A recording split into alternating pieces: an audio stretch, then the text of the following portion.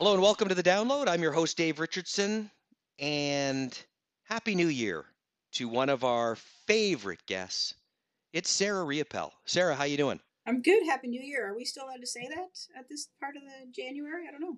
Well, it's one of those ones where I think we're starting to creep into, so we're into the second half of January. Maybe we shouldn't be doing Happy New Year, but we haven't had you on the podcast in the new year. So for the podcast listeners, it is kind of Happy New Year, and it's kind of happy to see you anytime. So I think we can go with it. But next time, no.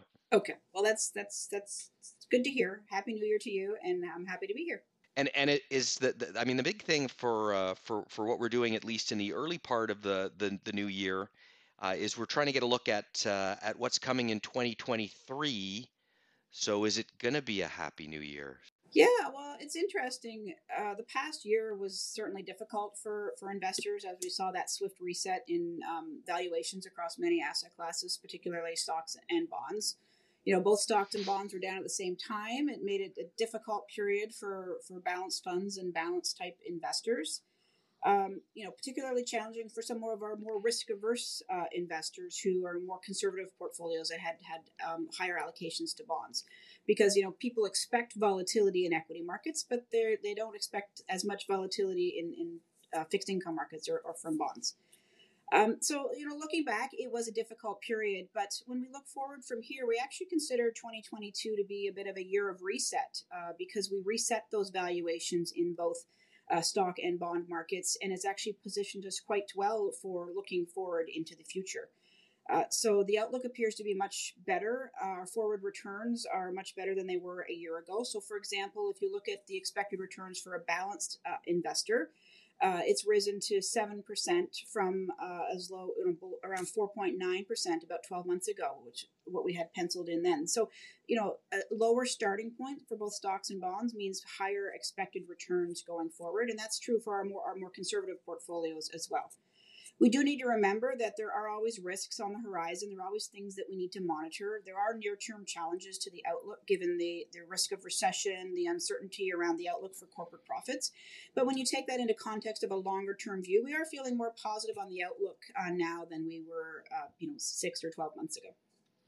Yeah, and we had Eric Lascelles on late last week, and he was talking about the likelihood of a recession. And Stu Kedwell, who's a regular on Stu's Mm-hmm. days, Yes. he was sounding a more positive note, but particularly around fixed income, but a little bit concerned about equities and the potential that a recession and lower earnings hasn't been fully reflected in valuations. So it's going to be interesting to see your take again as you're looking for more of a portfolio construction perspective, how that all comes together in the various portfolios you run, and then most commonly the sort of 60-40 balance portfolio that people have been looking at.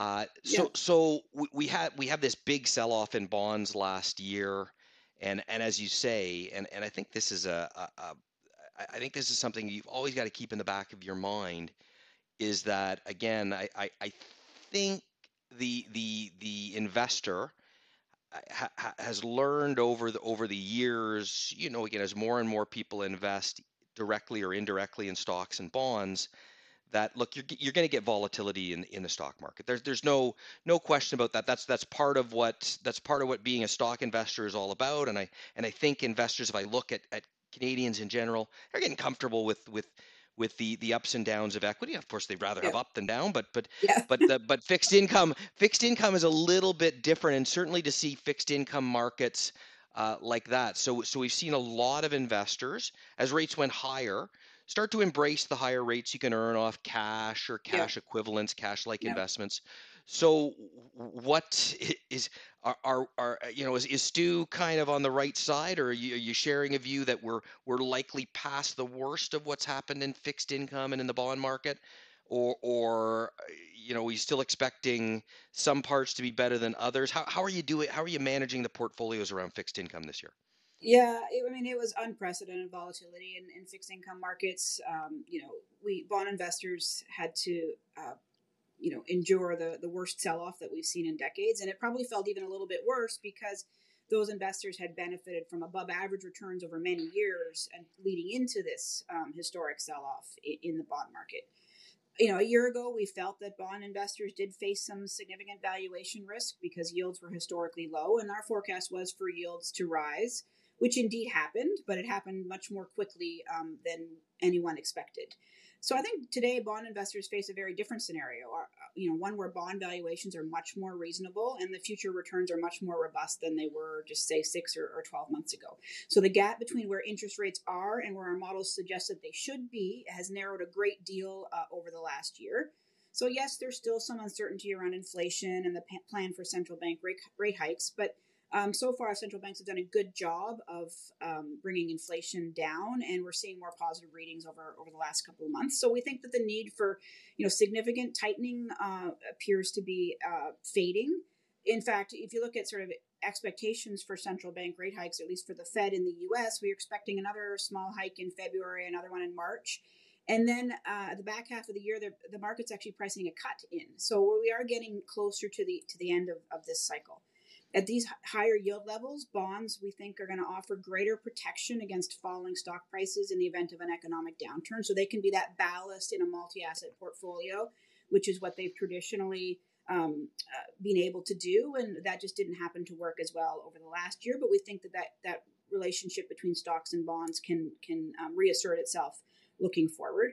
We recognize that if inflation does not respond and remains elevated, there is a potential for higher yields in the near term. But we do, as you said, think the worst of the pain in the bond market is likely behind us at this point.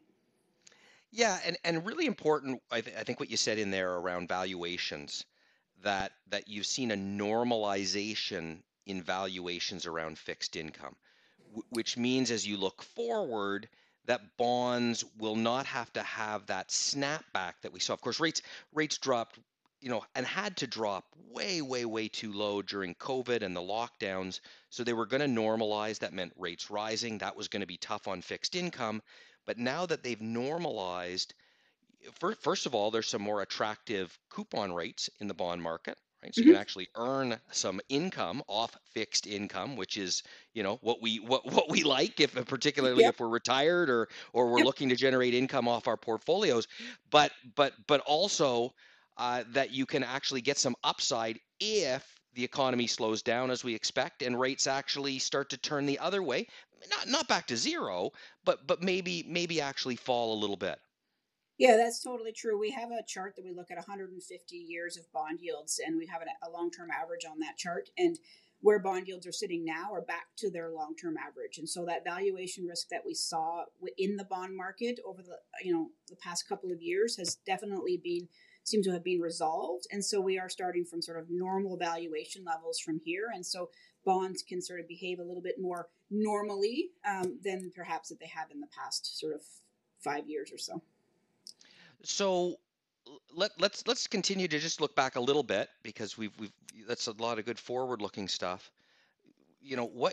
How did you manage through this when you look back at that 2022 as someone who manages portfolios? So you've got Mhm. stocks and bonds, you're Yep. diversified all around the world, you're all kinds of holdings. So you're faced with this year where stocks are down almost 20% and bonds are also down almost 20%. You never see that. No. How did you manage through that? And when you look back at it, are you comfortable with the decisions that you made through in managing portfolios? Yeah, for sure. I mean, we have a tactical asset overlay on the portfolios, and so what that does, it means that we're looking at the markets and constantly looking for opportunities to increase or decrease our weight in stocks and bonds where we think that we can add value to the portfolios. And so, given the volatility in the markets last year, it gave us more opportunity to tactically manage the portfolio. So we were particularly active over the past year. We had, quite a few trades that we did in the portfolios tactically. If I had to sort of summarize it in a general theme, we were buying bonds as yields rose. So we went into 2022 with a significant underweight in bonds in all of the portfolios. And as yields were rising, we were reducing that underweight in the portfolios. And then we were also de-risking from the perspective of we had an overweight in equities going into 2022, and as the year progressed, we were decreasing that equity weight because risks were increasing within the markets, and we felt that it would be prudent to sort of bring that weight down. So we're closer to neutral than we have been for quite some time, as we're increasing bonds towards neutral and decreasing stocks towards neutral. And we've made a number of trades within the portfolios over the last 12 months to reflect that. One significant change I kind of wanted to mention is that in early October, we actually reversed course on the equity weight, and we added back some equity weight to the portfolios, because we felt a lot of the valuation adjustment that was necessary had already happened, and we felt that things were looking a little bit more robust or a little bit more positive for equity markets leading into the back part of the year. So we added a little bit to equities at the beginning of October, which turns out to be was a positive value added for the portfolios, because equity markets have done well since then. When I say we've been particularly active in portfolios, we can trade the portfolios at any time. And I have one example was a trade that we actually did on Canada Day on July 1st, because the Canadian markets may have been closed on Canada Day, but the U.S. markets were open, and so our team was working that day and then putting some trades through the portfolio, because bond yields were moving significantly at that time, and we felt that there was an opportunity there. So, we're watching the portfolios all the time, making those adjustments where we see the opportunities to add value, and being able to trade quickly in all of the various portfolios is, I think, definitely an added advantage for our clients. Yeah, and you would argue you're more active than you've ever been Yep.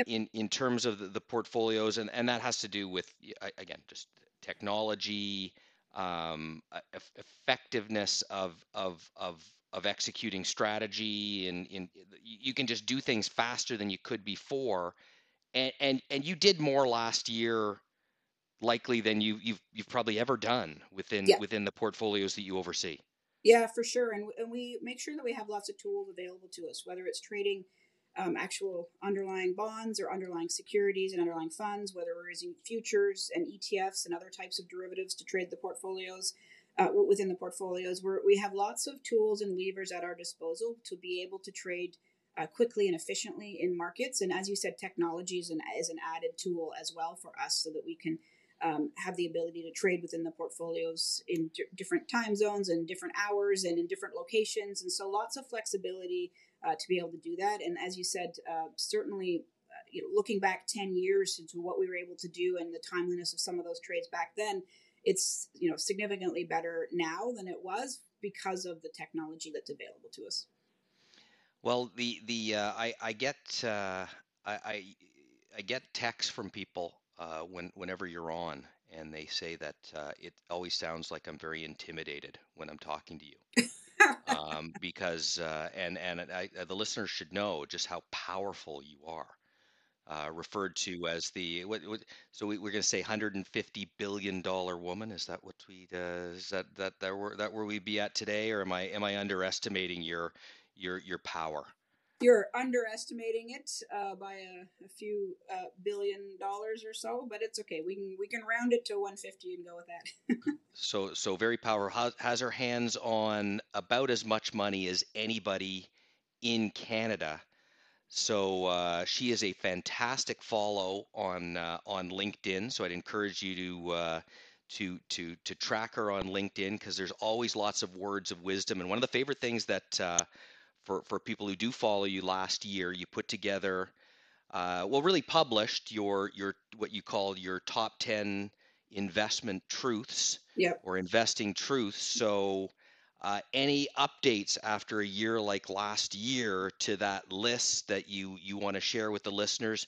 And of course, they can track you on LinkedIn. You've got another piece on 60/40 portfolios, which is around kind of what we're working around today in terms of view. And but what anything changed on those 10 investing truths?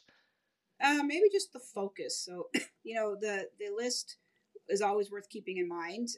It's funny, people only ever ask me about my top 10 list during volatile markets. When everything's quiet or everything's trending upwards, I don't seem to get asked about that very often. But anyway, I think I said different markets sort of bring different pieces into focus. I think the one right now is for 2023 is to focus on where markets are going, not on where they have been. I know, 2022 was a challenging market for many people, but we have to do our best to put that in the rearview mirror and focus on looking forward and what opportunities are available in front of us, and not be, be sitting on the sidelines because you're still traumatized by what happened in 2022. And the other one I would say is extremely difficult to successfully time the market. It involves making two decisions: when to get out and then when to get back in. And especially that one, when to get back in, is usually going to happen, when things look unusually bad. At the very worst time is probably the best time to get back in.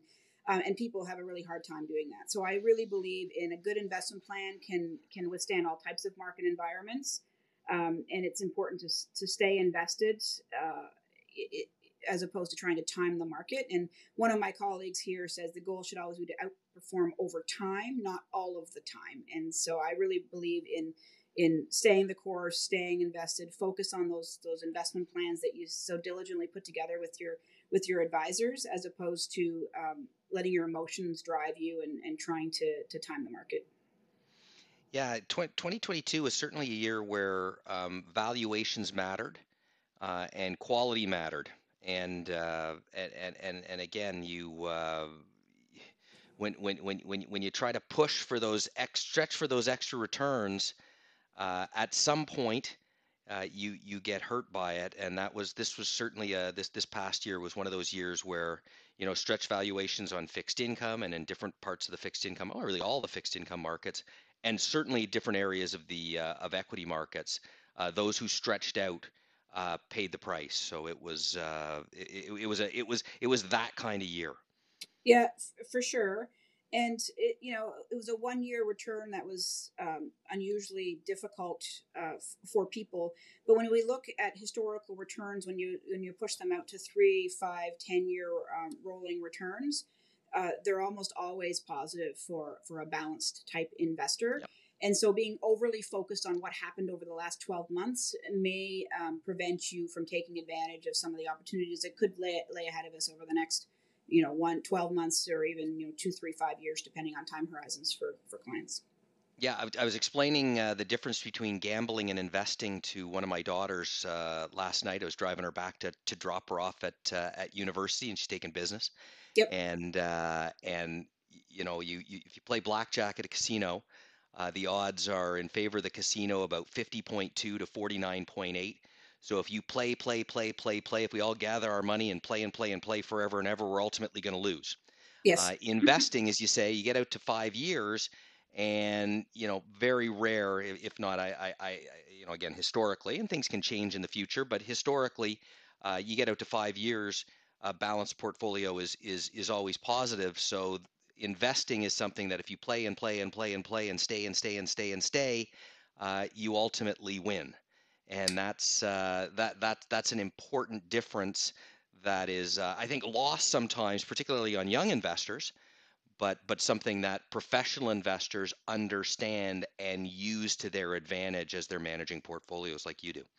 Yeah, and I have a chart that I use as a visual when I do presentations sometimes, and it's the long term return of a 60/40 balanced portfolio. And once you look at it over a 30, 35 year time horizon, and we've had a lot of difficult periods in markets over that period, but it's hard to really pick them out on the chart when you stretch it out to that long term return series, right? And so sometimes it's about taking a step back and looking at things from the perspective of a long term investor and saying, okay, that was a difficult period for sure, but it's not one that's should be shifting me off of my investment plan, because when I look at it historically, we've had those difficult periods in the past, but the chart is still showing strong performance from a long term perspective, right? Yeah, and again, like you say, you've got your tactical asset allocation models, and you're using there's going to be times where you're going to make tactical changes to a portfolio, but it's all done in the context of driving returns, to outperform over time, not all the time. There's just going to be some times where Yep. the approach is not going to be favored. Markets get irrational at times, as we know, Yep. but over the long haul they are rational. So that's where you can try and outperform. So I I uh, I love everything I've been intimidated, obviously, to loving everything that you do and talk about. Sarah. Yeah, I don't think it's possible to intimidate you, Dave. But anyway. Anyways, Sarah, to you and the family, have a great 2023. We're looking for on the professional side for you to have a really spectacular 2023.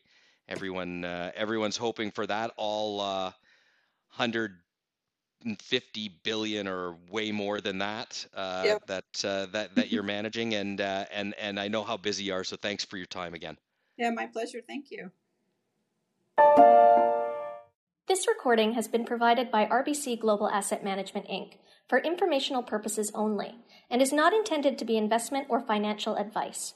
You should consult your own legal, accounting, tax, investment, or financial planning advisors before engaging in any transactions.